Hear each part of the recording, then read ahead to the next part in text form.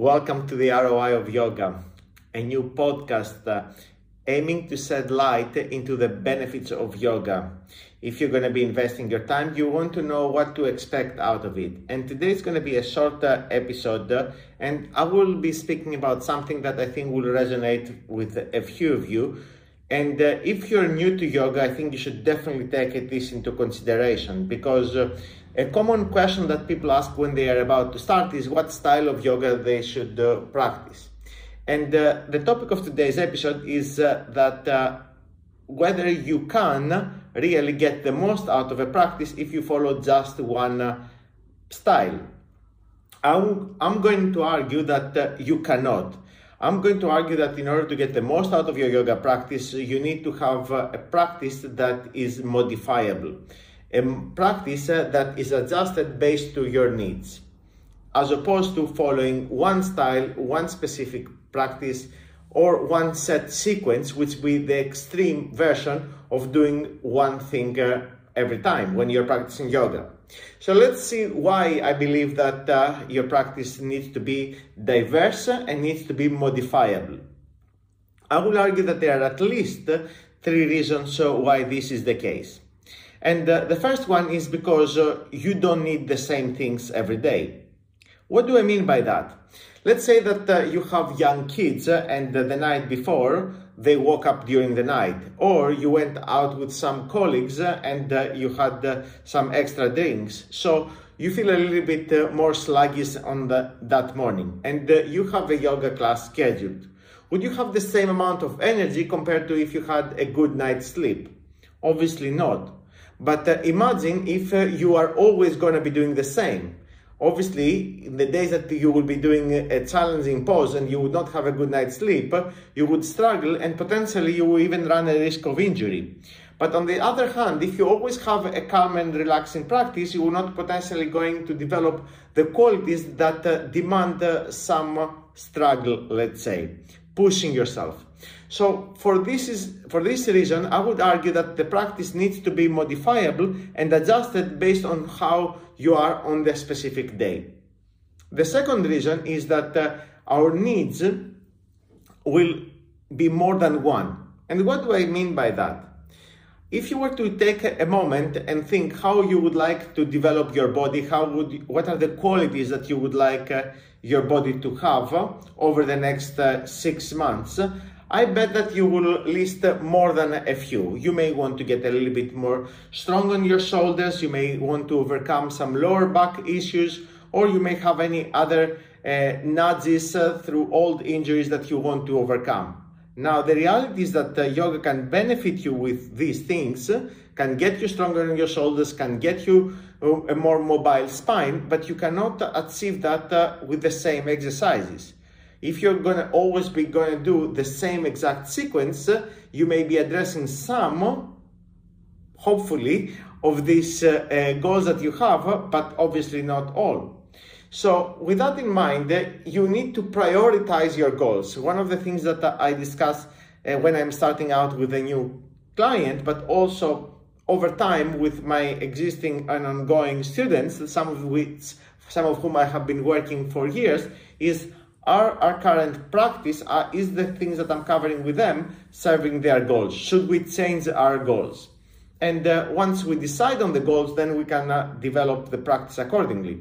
But if the practice was always the same thing, obviously we would not be able to address more than one goal. I think this is common sense, but it's often overlooked. So while yoga is very diverse and offers different elements, and different approaches to how we can articulate our body. Always, of course, it is body weight exercises in yoga, and I think even that's a limitation, which is why I like to include some strength work with weights and so on. But let's leave that on the side for now. We want to use the different approaches to address the different goals. Some being flexibility, some being improved respiration, some being working towards meditation, calming the nervous system down, maybe getting the blood flowing through a vinyasa style practice. And the last reason why I think the practice needs to be modifiable is because as you progress, you may not longer need what you used to do. I remember there was a time earlier in the year when one of my students, after I demonstrated something for her, she asked me, how often do I practice? And this specific thing that I had demonstrated, it was, if I remember correctly, some transitions in headstands. And I said, I never practiced that. It's been years. I would only practice that if I demonstrate for a student. And says, really? Like, how can you do it then so comfortably? And I said, because I keep working on inversions, but I work on more advanced ones. I don't need to work on these ones because they are way past my level at this stage. So in her opinion, in order to be able to manage this specific transition, you need to keep practicing it, but it's not the case. You need to keep evolving, and obviously the easier things will always be available to you, provided that you keep practicing. But this also emphasizes the need for the practice to be modifiable and according to your current skills. Now, sometimes we need to take a step back. It's not always about going harder and in more advanced poses. Let me give you an example. Imagine like there is someone that has just had a delivery. She was pregnant, and now after a couple of weeks, the doctor has given her the green light to go back into practice. She may have to start working on things that she was capable of doing very comfortable like 1 year ago, and that's absolutely fine. It's not always about going more advanced. Or someone got injury. It's not very common among my students to get injured because we spend a lot of time on prehab, as I call it. So, but of course, injuries are part of life. So, but imagine like someone gets injured. He or she may have to take a step back in their practice. They need to modify it. Imagine if they were to do the same thing that they were doing pre-injury. Potentially they run the risk of getting even more injured. So for these 3 reasons, and I'm sure if you sit and think you can find even more, the practice needs to be modifiable and needs to be diverse, not one size fits all. I hope you resonate with that. I hope you take that into consideration if you are about to start yoga now.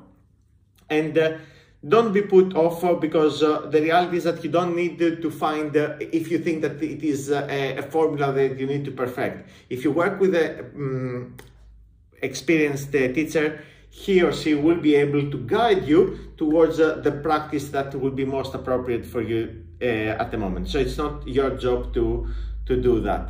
I hope you found this episode useful. As always, feel free to let me know if you have any questions around that, so you can reach out to me through social media or in the comments if you're watching this video on YouTube.